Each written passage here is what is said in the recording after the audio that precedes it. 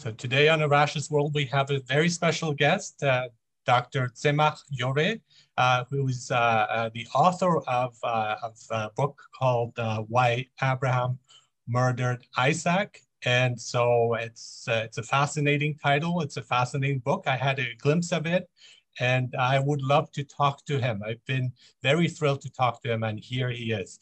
Hello, Dr. Yoreh. Hello. Welcome to Arash's World. So glad to have you. And Hello. Thank you, Arash. if you could just introduce yourself briefly, and then we'll talk about your book and your ideas in a few minutes. Sure. So I'm Tzemach. My background is a little complicated. I was born in Canada, but spent more than 20 years in Israel, and I then moved to the United States.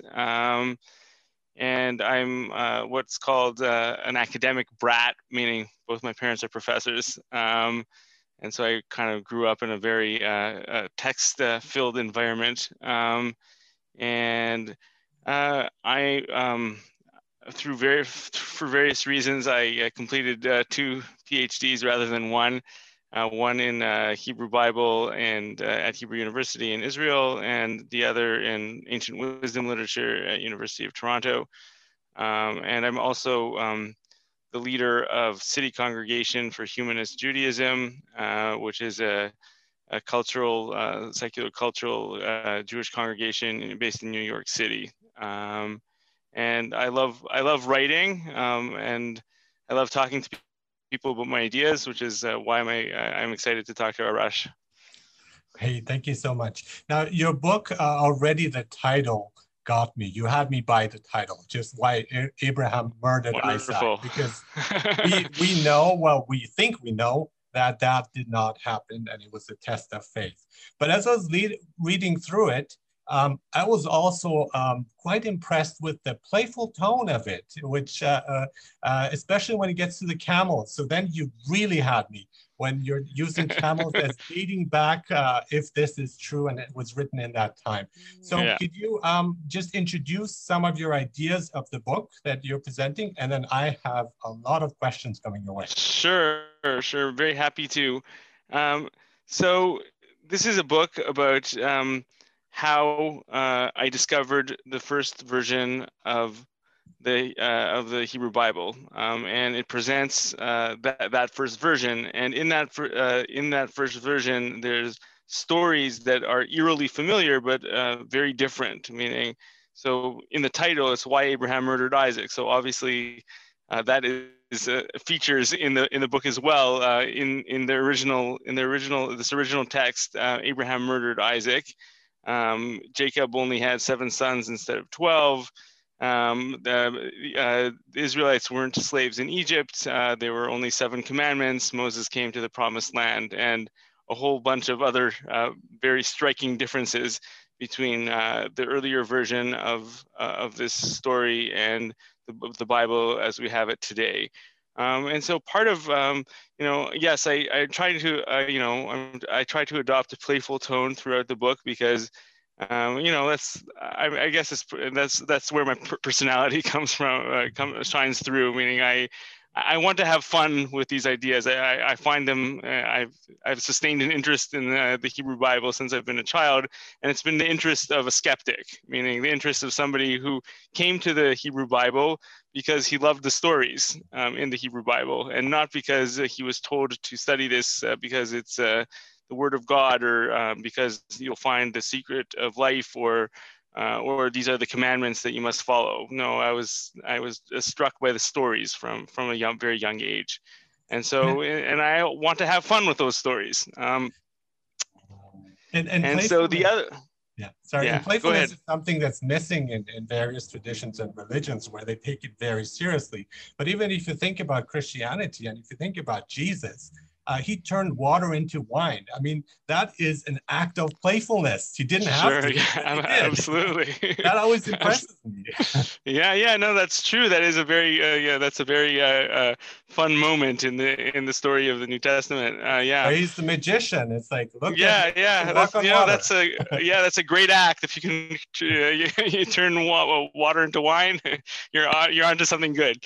So yeah, and basically one of the main ideas that I go through in the book is the process. Like, I think of there being an original story, and then later generations of authors added to it, never took away from it. So, and that's why I can discover the original story. So, successive generations, it happened a fair number of times. And that's how we got to the Bible that we have today. So it's a process that's a very gentle editorial process. It's a process of respect for what your predecessor had said, and you're just adding your perspective. And I really like that. That appeals to me, that process of building on someone else rather than taking apart. Yeah, I read some time ago, I read a book by Ronald Hendel. It's called Book of Genesis, a biography, and he treats the book as a living thing. And he talks about 3 different sources. So I'm wondering if that's what you're referring to. He says there is the priestly version, there is the Yahwist version, and the Elohist version of it. Yeah, those are definitely, I just don't, I try to avoid that kind of nomenclature throughout, meaning, yes, I see the original Bible as being the Elohist version, and the first editor that I refer to being the Yahwist, and then the accountant author is the priestly author. Oh, that's so I just name them differently, so to because it's a little easier to digest that way. Yeah, and so the accounted one you say is the boring stuff, but in Ronald Hendel's book, he talks about that's the person who's more balanced. So in like Genesis is like they're equally man and woman, so he doesn't like distinguish. And it would be kind of fascinating also to kind of look at each part and what they contribute and who said what. But what I also found fascinating in that book by Ronald Hendel is that it was actually quite entertaining to read, which I didn't expect. And that's something you talk about too, that the Bible has a lot of entertaining parts, but then it also has those slow bits, the parts that are kind of, well, for lack of a better word, boring. And something Martin Luther, I think, talked about too, and said, like, look, you don't have to read all those things, all the parts. You want to be guided by your own reading and what interests you, and focus on that. Would that be your approach as well? A similar I would. I want people to engage and to read the Hebrew Bible. I feel that it's whatever background you come from, to deny its influence on world literature and world history is something that we can't. It's impossible to do that if you're a clear thinking person. And so I want people to study it. I want people to have fun studying. And so I would like that, there are a lot of things in the Hebrew Bible that, are boring to read, genealogies, a lot of the laws, architectural manifests in the book of Exodus, lists of sacrifices. These are things that most people, the vast majority of people, in fact, don't really have any stomach for. I think that they fulfill an important purpose, which I talk about in the book. Meaning, I think that our mind is, we trust accountants. That's why I use the word accountant. We trust accountants with data, and so it's that data that.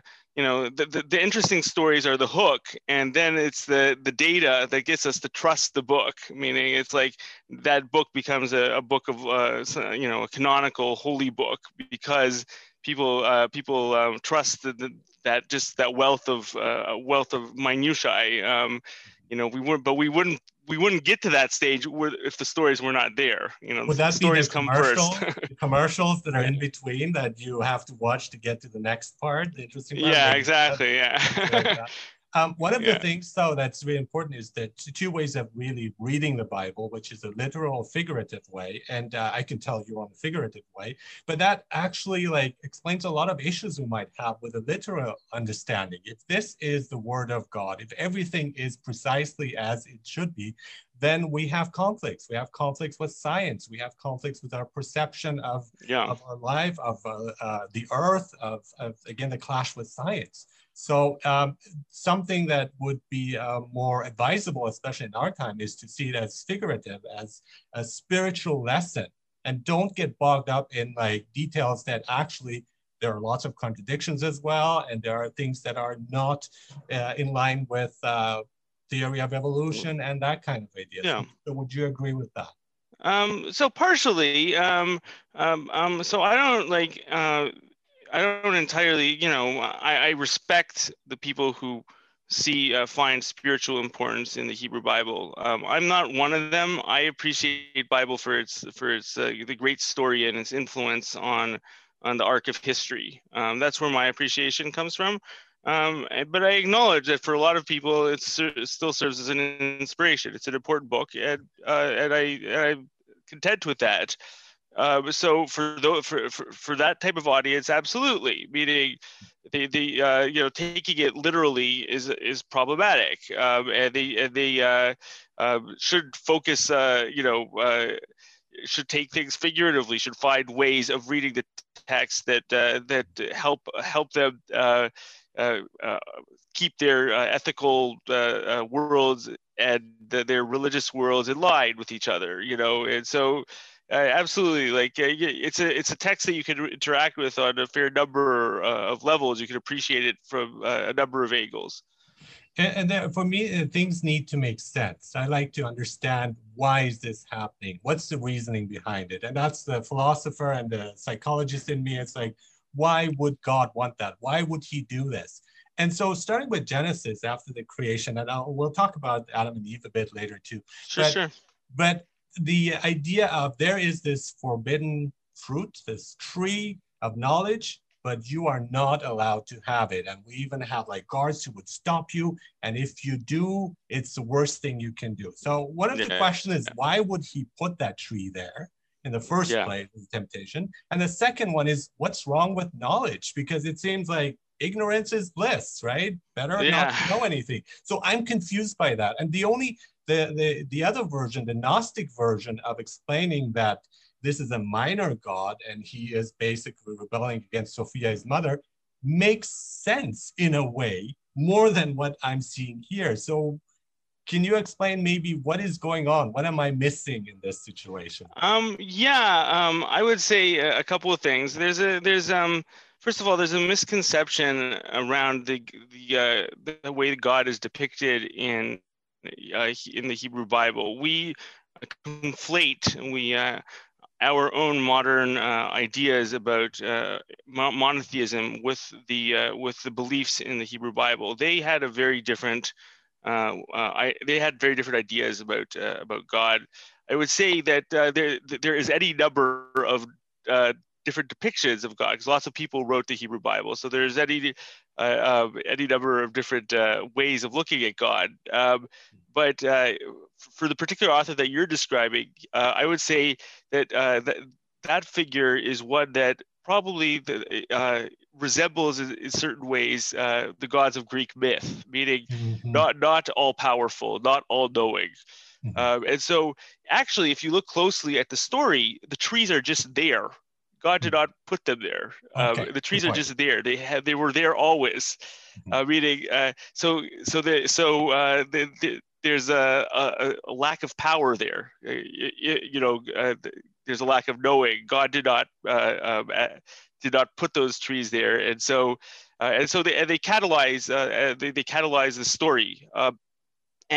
Yes, ignorance is bliss, and so forth. But for there to be a story, they have to Adam and Eve have to eat from the tree of knowledge. So kind of like, you're supposed to feel a little sorry for them. They don't live their life of bliss, but you're meant to appreciate. Yes, this is what catalyzes history, the human story, and so. We shouldn't be too concerned with that. So there's kind of, it demands of you that you not take it literally in that sense. And Erich Fromm talks about, the psychoanalysis talks about God, the idea of God being perfect is already a fallacy. And so he sees, because it's basically like, what is perfect? Something that has reached its end, like, or does not have consciousness, like a piece of rock. Whereas we are striving for perfection. So the statement, I am who I am, or I am that I am, should maybe be better rephrased as, I am that I shall be. And so that God basically enters into a relationship with humanity is kind of discovering along the line himself. And if we are created in his image, then he's similar to us and we're similar to him. And so in that sense, if he's already perfect and knows everything and has planned everything, then we have all these logical contradictions of like, well, why did this happen? Why did you not stop Yeah, us? that's Why so, did you yeah, that Christ? Yeah, exactly. That's, I mean, that happens so often in the Hebrew Bible that we get, you know, those questions arise. Well, isn't God supposed to be all powerful and all knowing? So why didn't he know this or do this? And it's like, it creates, you know, there's a whole genre of commentary just trying to explain God's actions when really they're not. If you take that away, if you don't take that preconception away that he's supposed to be all powerful and all knowing, then you solve a lot of issues with the text. exactly. And just the creation of man. So we have Adam, and then Eve was created out of his rib. Now, some people say that might be a translation issue. So it's not rib, but by his side. So side by side, is there equal? Would that make any sense? I don't know Hebrew. No, So. I think that in that story, there's a clear hierarchy of a male and female in Genesis 2. Meaning even if you translate it as a side, which it can be translated in biblical Hebrew, it's a possible translation. You still, you know, Adam was created first and then Eve was created from him in whatever way you'd like. So kind of like the desire to see like just, you know, it's a side of Eve is I think just wanting for the story to be a nicer story, a more equal story when it's not. And I always like to acknowledge when something is not, meaning I think that the way we reread stories is very, very important, and there's a lot of there's a lot of validity to reread stories and make them more palatable for a modern audience.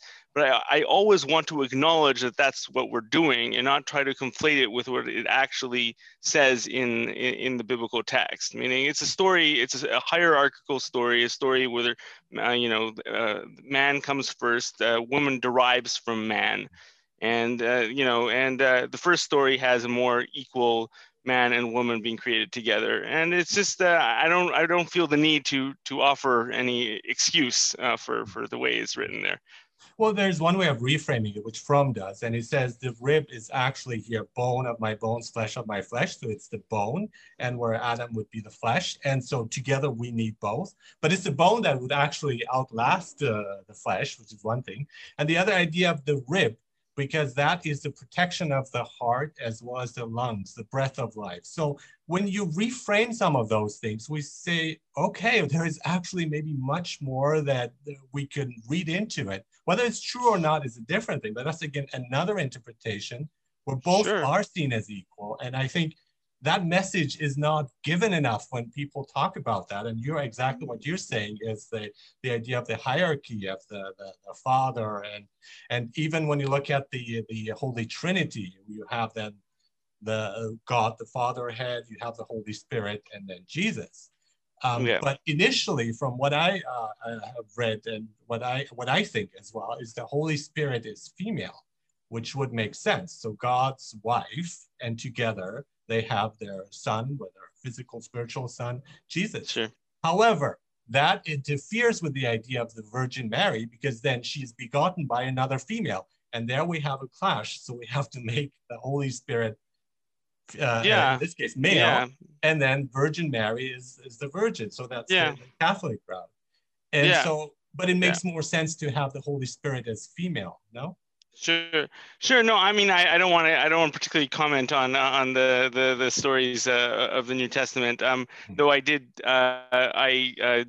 study quite a bit of early Christianity in graduate school. I don't feel myself entirely textually equipped to offer to tease out the differences between Catholic and Protestant interpretations.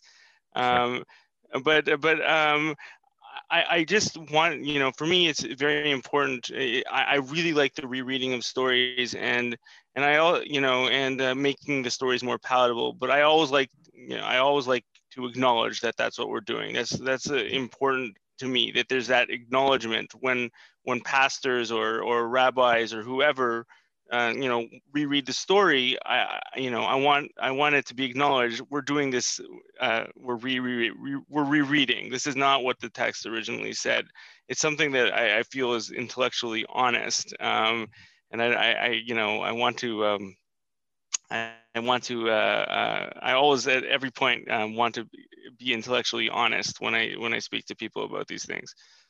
Let's talk about Abraham then. And so Sure. The idea here is, and it's just horrid. I mean, I didn't like the idea when I wasn't a father. Now I'm a parent myself, and it's like even worse. It's like stomach turning.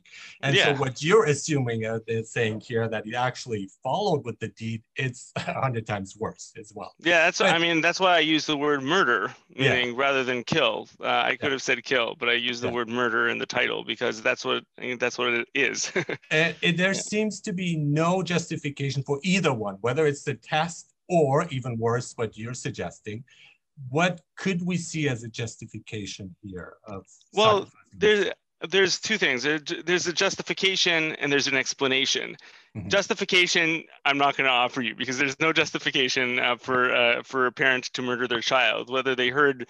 Let's just if you think of it in the modern context, somebody heard voices in their head and took in the 21st century and took their child to a mountain and killed their child, trying to reenact whatever Abrahamic thing, that person would be in jail for life, or put to death, meaning that's what we would do to those kind of people. So calling it a murder is valuable, because it places. I do want to make sure that we see that it's not a justifiable act, but on the other hand,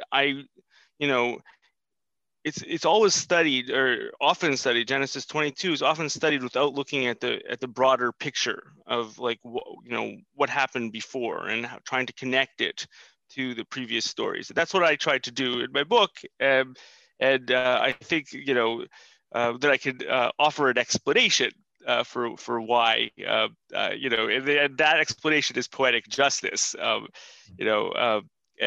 And so it's not a justification. I don't think there's any justification. I would be the first person to put Abraham in jail today if such a thing had transpired today. And so that's a central question. It's like it bothers philosophers and thinkers to this very day. Like Kierkegaard's whole book is like Fear and Trembling, like how the hell, and Derrida is like also the silence over there frightens him, and it's just it's something that has continued to bother people since the story was written. Which is part of the reason why he was ultimately saved, right? It's not. It's because it bothered people at the beginning, and the first couple of generations after the story was written. Mm-hmm. In Fear and Trembling, I just love the idea where he's saying, okay, well, together it takes them 3 days to get to the mountain, if I'm correct. And so on this trek, Isaac has no idea what's going on. Abraham knows what he's supposed to do. And just that kind of feeling of for 3 days, he's mulling this thing over. It's like, I will sacrifice. I mean, this is torture on its own, that idea. So that's one thing. And then after, when he doesn't kill him in Kierkegaard's book, but then afterwards, well, how do they feel? Like, how do you say, okay, son, well, you know what? We're okay, right? We're good, right? I was going to kill you, but I'm told not to. What would Isaac think and feel about his dad? What would he feel about himself regarding being a dad to Isaac? Yeah, and those are very important questions. Like, where's Isaac here? How the character of Isaac is a very deficient character. Meaning, he's not fleshed out. He's kind of like the willing, lamb. Which is why the story of Abraham and Isaac presages the story of the Passion, meaning it's like a model for that story. It's like the lamb to the slaughter, and like the and then Isaac becomes later on in Jewish circles becomes a Jesus figure, kind of like this. It goes I full love that circle. connection, which I had Yeah. never thought of before. But after like reading parts of your book, it just like that is brilliant, right? Yeah. That kind of seeing like the lamb that's being slaughtered and it actually happens. And then the Yeah. father does it again. Here, God slaughters his child again, kills the child again for Yeah. murder. Yeah. And Yeah. but it's that kind of like the psychological background behind it. And also when we think of Isaac, how old was Isaac? Because in depictions we see him as a child, but what I've read, he could be anywhere from like a teen to 18 to in his 30s. And when Yeah. you think Yeah. of a grown man, 100-year-old Abraham with a 30-year-old Isaac, it changes the whole perspective. Yeah. Yeah. No. You So. would not let this happen. Yeah. Yeah. I mean, according to one Jewish tradition, he was 37 years old. That's like, yeah. So then the questions about Isaac intensify. You can imagine Abraham being able to control like a 10 or 11-year-old child, but the ability to control a 37-year-old man is something altogether different. And that changes my perspective of the whole thing because I Yeah. don't, it's not the child. Now we talk about two grown men, you know? Yeah.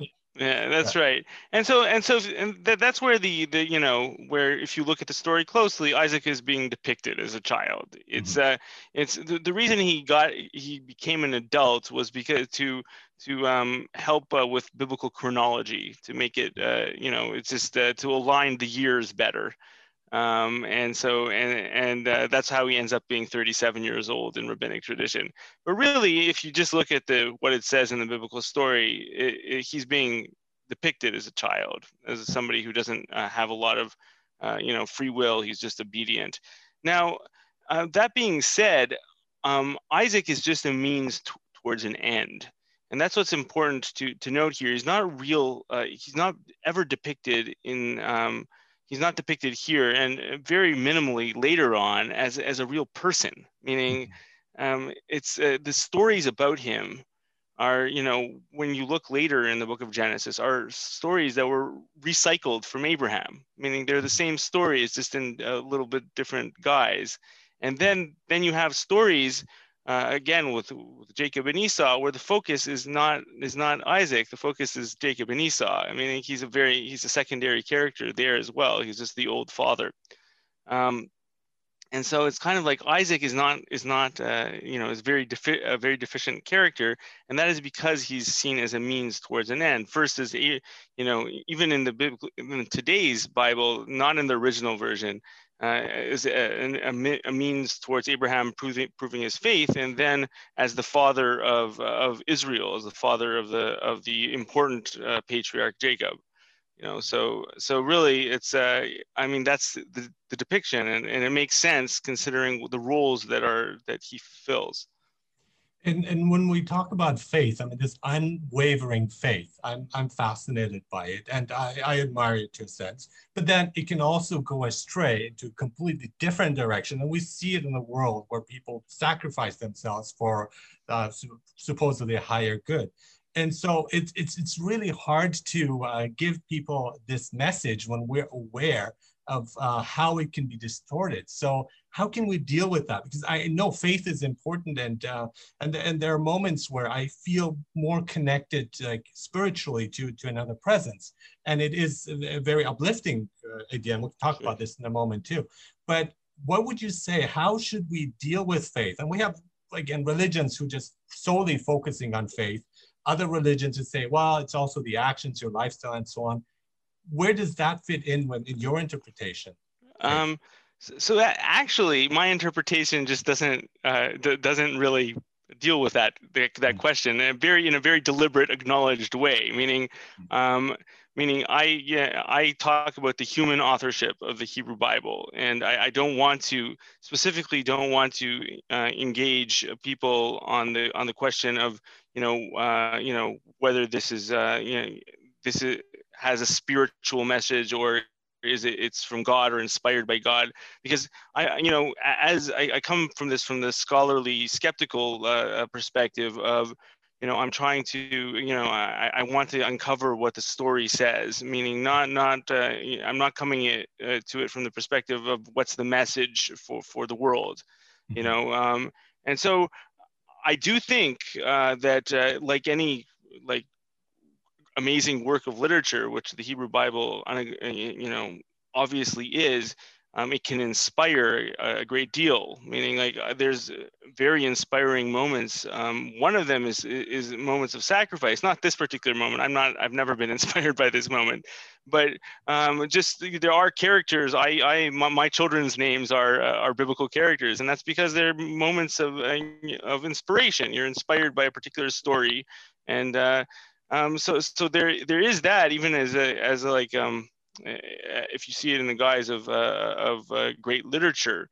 No, I don't think that the way I look at the Bible of being composed by multiple authorship precludes understanding it as a message inspired by God. That is that is entirely one's affair, one's own religious sensibilities that would inform that. I don't have an opinion. I have my own skeptical bent, but I don't I don't your bent is otherwise, and that's fine from my perspective. I like we both can appreciate the good story. That doesn't we both can share that. But when it's like that, then wouldn't it be the same as like works by Tolstoy and Dostoevsky, because they inspire, they're really well written as well? Would it be in the same realm, or there seems to be like something else that's there while people read the Bible and are inspired by it more than these other great authors? So what would you say is the difference? Absolutely, there? I think that it's just magnitude. The Hebrew Bible is the work that is that is most widely read in the world, whereas Dostoevsky is widely read but not nearly as such, and it's just informed culture in such a profound way that it's just you can't extract it from the history of the world very easily. Like Shakespeare, if you don't know what it says in the Hebrew Bible and you don't know Greek myth, you're not going to appreciate Shakespeare. And the examples abound in that respect. It's just such a fundament. It's just so fundamental to the way the world looks, especially in the West. Matters are different in the East, but it's really a matter of scale. The Dostoevsky's work, I enjoyed it many years ago, is great, and and so are so many other works of literature. I often you took Dostoevsky. For me, I compare it to, say, The Lord of the Rings, because for me it's the story, like the inspiring story that in The Lord of the Rings, and that's how I do the comparison. But again, I would the contrast. There's a decided contrast. Tolkien, unbelievably popular, but doesn't hold a candle to the influence of the Hebrew Bible. I mean, it's just it's just that it's just so fundamental that you interact with it on a different level, and it's inspiring on a different level because it's so fundamental, because it's like so ingrained, that the story is so ingrained in all our works of literature and culture, that it's a different sort of interaction. Yeah, well, Dostoevsky would not exist without the Bible. So it's like, and that's it's one and the other, they complement each other. And so where would spirituality fit in? I mean, I'm not talking about God, and there are many issues with at least the conception of God that people have, and the conception that is in the Bible. And I look at that, and it's like, that is, to me, it's more comforting to see somebody like, again, the New Testament with Jesus, who's like talking about love, but then also contradicts himself, and that's human nature. too. And I think for me, Last Temptation of Christ was just a great reading because I could see like a human here struggling with these ideas, with this notion of God, with this like you have to do something, you have to develop yourself, become spiritual. But where does spirituality fit into your scheme? Yeah. Well, I mean, now we're talking about like a different facet of my life. I'm a congregational leader. So I do value it. I would say that in the congregation that I lead, in particular, uh, sometimes they're hesitant to use the word spirituality. I'm not personally. I can describe myself as a spiritual.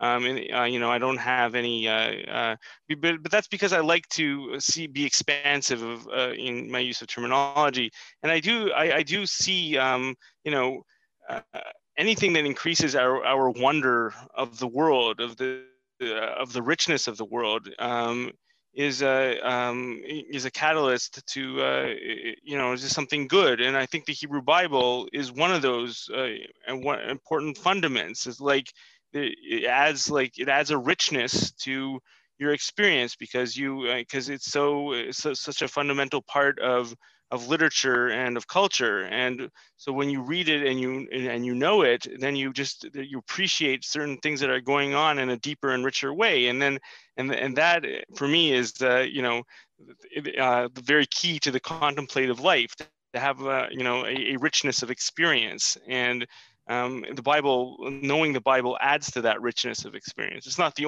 only way to get to that richness of experience, but it's a one important avenue.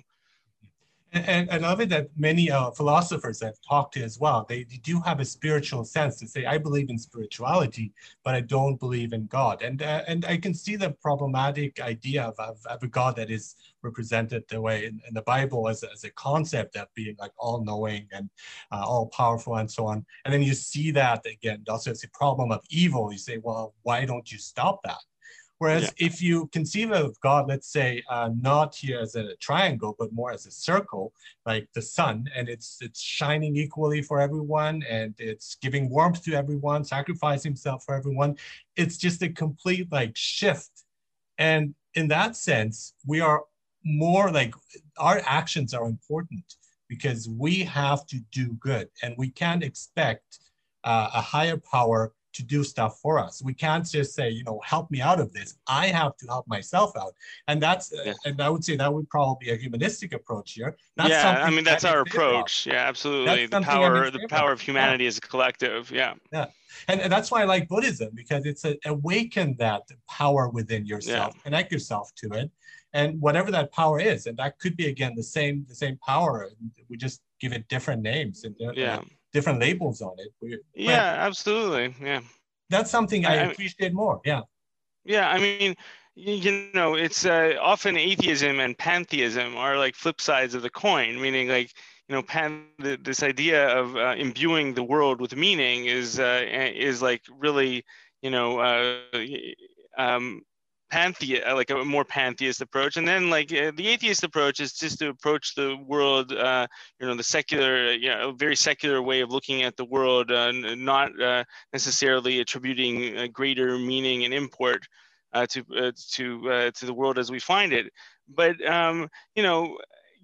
it's kind of like flip sides of the coin, but it's important to I tend towards that, the pantheism, not because I believe that the God is everything. I don't go in those terms, but just the pantheist attitude of finding importance in the world is one that I deeply respect. And I would couch it in perhaps different language. Would it be similar to Spinoza's concept of God? Is like to some degree, not like not entirely, not entirely. I gave a number of classes recently on Spinoza, so I can I can say that I don't agree with Spinoza, but Spinoza is obviously such a seminal figure just in the history of ideas that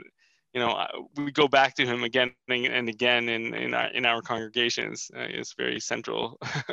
What about the idea of morality? So where does our morality come from? How do we know it is the right thing to do? And how should we be driven by the correct choice? I mean, we have Christians who say, what would Jesus do? And then whatever they do is that's what Jesus would not have done. That's the exact opposite in many cases. Yeah. So it's also their interpretation of it. Yeah. I respect that attitude. What would Jesus have done? Meaning, because it's really it's more of like, what would somebody that is held up to be the best of humanity, what would that best of humanity done in that situation? And often you're right, it does not apply that way. But I see that as what would Jesus have done is something as a valuable as valuable, and can lead to very good outcomes.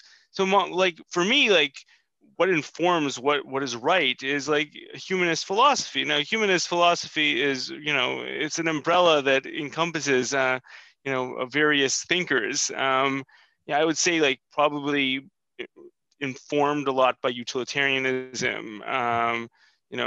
But it's the greater good for the greater number kind of attitude. What that good is, what is a good life, that those are hard questions to entirely answer. But when you have people that are happy and healthy and living longer, and you can maximize that for the greatest number of people, then I think you're doing good in the world. And an ethical system that is based on that is a good ethical system. And what you can attach that to, you can say that it's go back to Jesus if you want, what Jesus would have done in this particular situation. And if that works for you as a motivator to do something good in the world, amazing. I don't have any objection to it. Yeah, but the idea of morality for me is more an existential issue, and it's really personal. So what I think, and the greater good, the idea, I like the idea, but in reality, when I have to choose of saving my son or saving these random kids, I will save my son, and nobody really would blame me for it, because they understand why I would choose that. But I'm going against the trend of this idea of the greater good for. No, that's and I would do the same thing. To be, I'm not, so that's why it's if I'm not a pure dogmatic utilitarian, meaning I can't, I see humanism, modern humanism is informed by utilitarianism, not particular examples of that dilemma of whether you'd save a child or save 10 people. I would save my child, and I would cry about it. I would beat myself up about it that I made that choice, meaning it would not have a whole heart about it. And I think that's important, not to have a whole heart about doing that kind of thing, even though you and I can acknowledge that we would save our children. We can also acknowledge that we feel horrible about that. I think I'd feel horrible personally. I would do it. I fully acknowledge that I would do it, but I would feel horrible doing it. And that feeling horrible is important morally. It's important in the world of ethics, because it means that you're a moral being. You're thinking about the consequences of your actions, and then you're more thoughtful about other issues that are ethically adjacent and such. And when I look at morality too, and it's okay, the good and the evil, the good and the bad choice, but I don't see that anymore. The more I'm living, the more I'm experiencing things, the more I'm thinking about these things, it becomes this blurred gray area where I'm not so sure. Even in many cases, okay, you could say, okay, this is definitely evil. Abraham killing his son is evil, but at the same time, there's this other spectrum. It's no, it's good. So that kind of where you can see things, and various things that fall in that middle range where it's like shades of gray. And that makes it so much harder to make the right choice, so the good decision. Absolutely, absolutely. It's part of the big challenge of being a human being is our ability to navigate those gray areas thoughtfully. And sometimes there's not one right choice. Sometimes there's a number of right choices to be made based on the particular considerations of the situation. Yeah, I think that's part of the beauty of being a human being is to navigate the gray areas, to navigate the hard situations. What distinguishes between human beings. I wouldn't have it otherwise. I wouldn't want the world to be black and white. And that's what the philosophers get into, that the motivation and the action. So the action might be like, yes, I'm helping poor people, but the motivation might be something completely different. It's very selfish. So of not judging things, that when we see things, we quickly jump to conclusions, but then we have to look at the bigger picture of things, and putting it in the context and saying, why is this happening? And so one of the issues I have with like different cultures too, there are several things they do in religions and different cultures and so on that I completely disagree with. And for me, it's always like a question of like, yes, I respect your beliefs, but I think human rights should go first. And where the clash is there, I would opt for human rights. But again, that is something that many people don't talk about. And these religions say, no, this is the one way, this is the right way. We've been doing it for centuries and will continue to do so. So how can we deal with that, with these conflicts? What can we do? Yeah, I think on the same page as you over here, meaning I'm willing to go, I'm willing to judge.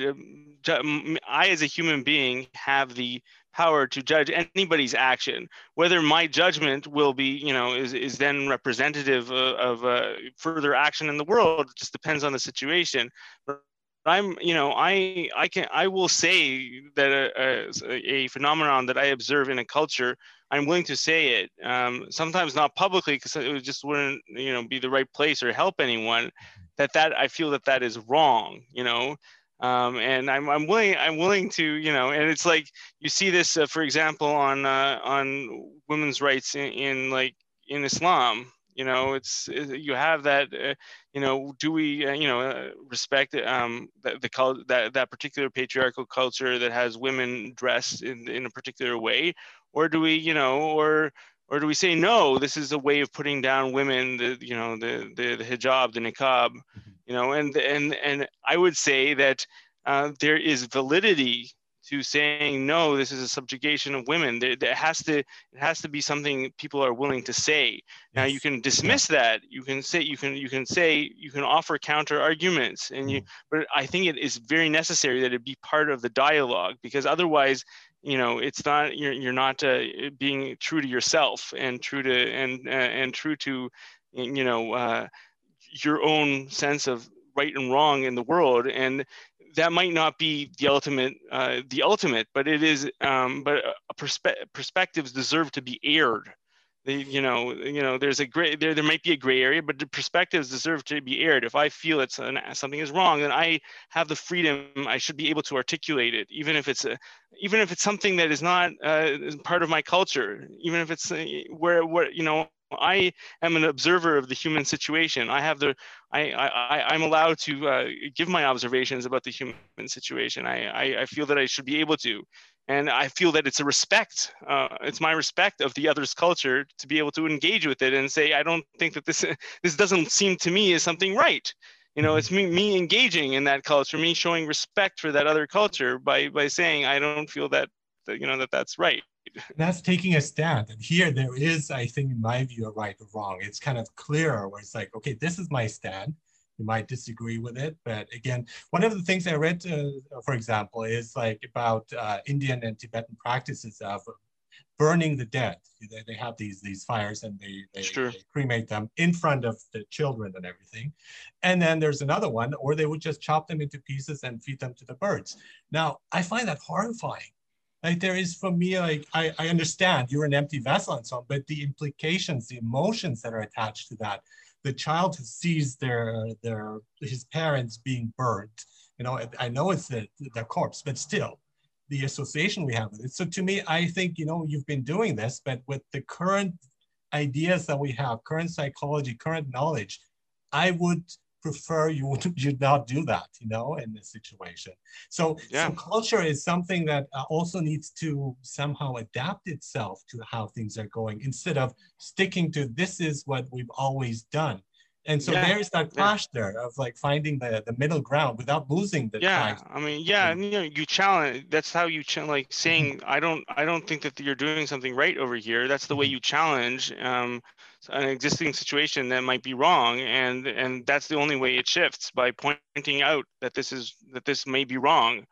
And then ultimately the culture shifts or it doesn't shift, right? You know, but it's important to take a stand, even if you don't belong to the culture. If you see it, if you're an observer, it's incumbent upon you more, you know, I think you have a moral duty in a sense, if you really think that something is wrong, to speak out against it, whatever, you know, because you are an observer. You know, by strength of your human capacity, and as an observer, you have a responsibility to say something. One of the things I'm blessed with is because I have a mix of different cultures. So I was born in Iran, but I grew up in Germany. I live in Canada, in Vancouver, and I see other cultures as well. I went to Mexico. My wife is Mexican. So it's like, and religions too. I like Christianity. I like Buddhism, and there's just these other things that I study as well. Philosophy I love. So I think what that does is it's good and bad. And the good side is my point of view is not like connected to something. It's not just one thing. But the bad thing is I'm displaced. There's nobody I can fully identify with. And it's wonderful to talk to you because I see there are lots of things we have in common, and that feels good. But there is no community as such where I can say, okay, I'm accepted for who I am, you know, because I am not. Yeah, no, that's hard. And I feel that a lot as well. I stand like kind of on the nexus between secularity and religiosity, and it's a hard place to occupy, meaning I engage very deeply with text, you know, religious text, and yet my position as a leader of a congregation is one of you know, secularity, culture, focusing on those aspects. And it's a hard place to be. You're kind of caught between very strong opposing forces, and I appreciate the difficulty. I also am a cultural nomad. Like I also have multiple, you know, from Canada, from Israel, from the U.S., very different places. I mean, I was born in Canada, and you know, I've always felt kind of a stranger in so many different context. And so I would say like the community that I feel myself is a community of like, I would say characterize it as gentle skeptics, meaning people who are willing to engage, you know, don't dismiss the other, you know, are willing to listen to multiple perspectives, and you know, but be skeptical, you know, because that's, you know, that's true to yourself. You know, and that's what, like, I think there are a lot of us out there, like gentle skeptics, meaning people who want to learn more about the world, but are skeptical about you know, about the, you know, the truths, the you know, this is the way it is, you know, and that's, I think, you know, constitutes a sizable community. I don't know, you know, the groupings that I find, I don't know, I haven't found like a good place for gentle skeptics, you know, because there's skeptics that are strong skeptics, like, you know, the atheists who will dismiss everything, you know, that has any tinge of a religion, and then there's like deeply religious people that are really don't invite skepticism into their communities, and it's just like, you know, so yeah, I wander around moderate, you know, moderate groups, like moderate religious groups, moderate secular groups, you know, but it's hard. Yes, I hear you. I don't, you know, that kind of home is difficult to find. And it's also the culture, because it's not fully part of me. I feel like I can criticize it because I say, you know, this is my own culture, or this is my culture was brought up in, and I disagree with some of the things you're doing, or I don't accept the full package. but you get criticized for that. So how do you deal with that criticism? And I can sense that you will be criticized. You are criticized probably on a Often, daily basis. yeah. How do you deal with the On a daily criticism? basis, often by my own congregants. I'm What do very you do? honest with them all the time. It's like, yes, but that's got, when there's respect that comes with it too, when there's an acknowledgement of another person's point of view, that's when whatever like disagreement is just muted. It's just not like the strength of it. Okay, well, I have a different perspective than you, but I still respect you and where you're coming from. And when that exists, that mutuality exists, then you can coexist with somebody with a different perspective. But If people it's my identify way or the highway, exactly. no. But Yeah. people identify very strongly with those ideas. And so what Yeah. it does is when you say you don't agree with it, they see it as a threat. And psychologically, they see you as the enemy and they're actually scared of you and on the defensive or start attacking you. Yeah. And Yeah, so and I get that a lot because I'm very, very knowledgeable about religious texts, and I come from a very, very different perspective, and I can hold my own in those kinds of debates, and so that's sometimes scary but I would never like go into a debate and be dismissive of the other side. Like, I would, yet sometimes that doesn't prevent me being seen as a threat, meaning however you present yourself, just by who I am, I'm seen as a threat sometimes. It's just that way. Yeah. but there has to be like some sort of sense of self, like where you say my intuition, this is what I feel is right, this is what resonates with me, this is who I am, and just be taking that path. Now, whether it's many other people who join me or I'm the only one, I would need to take, and that's what I like about the figure of Jesus. He's like, you know what? You have your own ways of doing things, but this is what I believe in, and this is my stand. In a way, it's extreme. I'm ready to die for this, which is too far for me in many cases. But and I appreciate that. Now, if it's, however, serving the common good, if it's something that I can say, to me, it seems the right path. And what for me, Jesus is a Marxist. I mean, he's taking care of the poor and he's talking about children, he's with prostitutes, but nobody else really sees that. When I hear like priests talking about this figure, and I'm thinking you're missing the point. And he is somebody who has fun. And just to go back to our laughter, Yeah. like he likes to have a good time. He drinks wine, right? Yeah, and he was willing to talk to anyone. He was Exactly. willing. Yeah, and so that kind of figure of, of somebody who's willing to talk to anyone, just to take see them as a human being, a fellow human being, no matter what the difference in station or whatever. That's an attitude that I can appreciate and be inspired by. Even though the New Testament is not a book that deeply informs my own personal experience, right? But I can be inspired by that sense of compassion and humanity that is evidenced there. It is inspiring. Somebody who can talk to anyone just at their own, at face level. That's great. Yeah, I think our conversation is very inspiring, and thank you Thank so you. much for agreeing to talk with me, and I enjoyed this very much, and Yeah, I'm sure my absolutely. Me readers too. as well. And it's just and what I see in this, conversations like this, and I completely agree with you. There's no idea of like I am right, you are wrong, and so on. It's an interaction. It's a flow. It's a flow of energy, if you like, where we're like, okay, this is how I feel. This is how you feel, and we click in certain things and disagree with certain Yeah. things. But the whole thing is, this is, I think, how change of mind comes about. This is how we learn. It's conversation. We Yeah. connect. It's conversation. And so many people don't have that, and they just like shut off or like just end the conversation. And especially people who are very firmly set in their religious views. And I find there is not enough open dialogue, and no, there's not. There's not enough. If it was one of them, they would have just kind of logged off after the first 5 minutes where I say Jesus likes to drink wine. It's like, okay, come out of here. You know? But I'm glad you stuck it through, and I know. I mean, I'm not.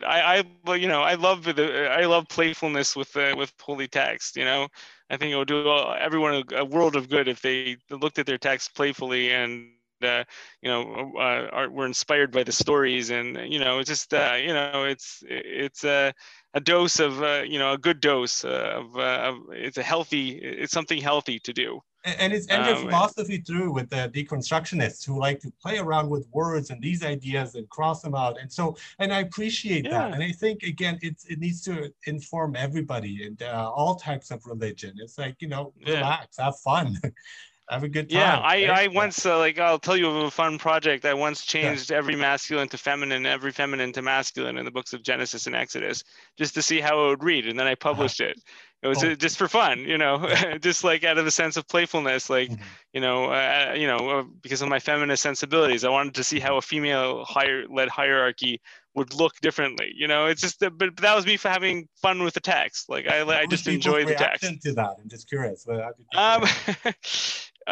So it was interesting. I mean, it wasn't widely read, but it was, I would say, you know, it just illuminated that whatever, you know, wherever the hierarchy comes from, the hierarchy itself, not whether it's male or female, the hierarchy itself is the issue. And it's, you know, and when you have rigid hierarchies, they are problematic. I would say that that's like the insight that you can gain from that. It's not a gendered insight. And taking different viewpoints. I mean, one of the reasons I became an instructor was watching Robin Williams like stand on a desk and say, okay, now this is a completely different view, and Dead Poets Society. And it was so inspiring to me. It's like, yes, why do we just look at it one way? Why not look at from the other point of view? When we read the Bible from Abraham's point of view, or from Isaac's point of view, and that kind of shift. And I think by doing that, that is also a playfulness. We can also see the other perspective. And I think that is just enriching instead of one set way and this is how to do it. Yeah, absolutely. Thanks so much. Yeah, absolutely. It was my distinct pleasure, Arash. Thank you so much. I enjoy talking to people who like to have fun with ideas. So thank you. Absolutely. Thanks so much.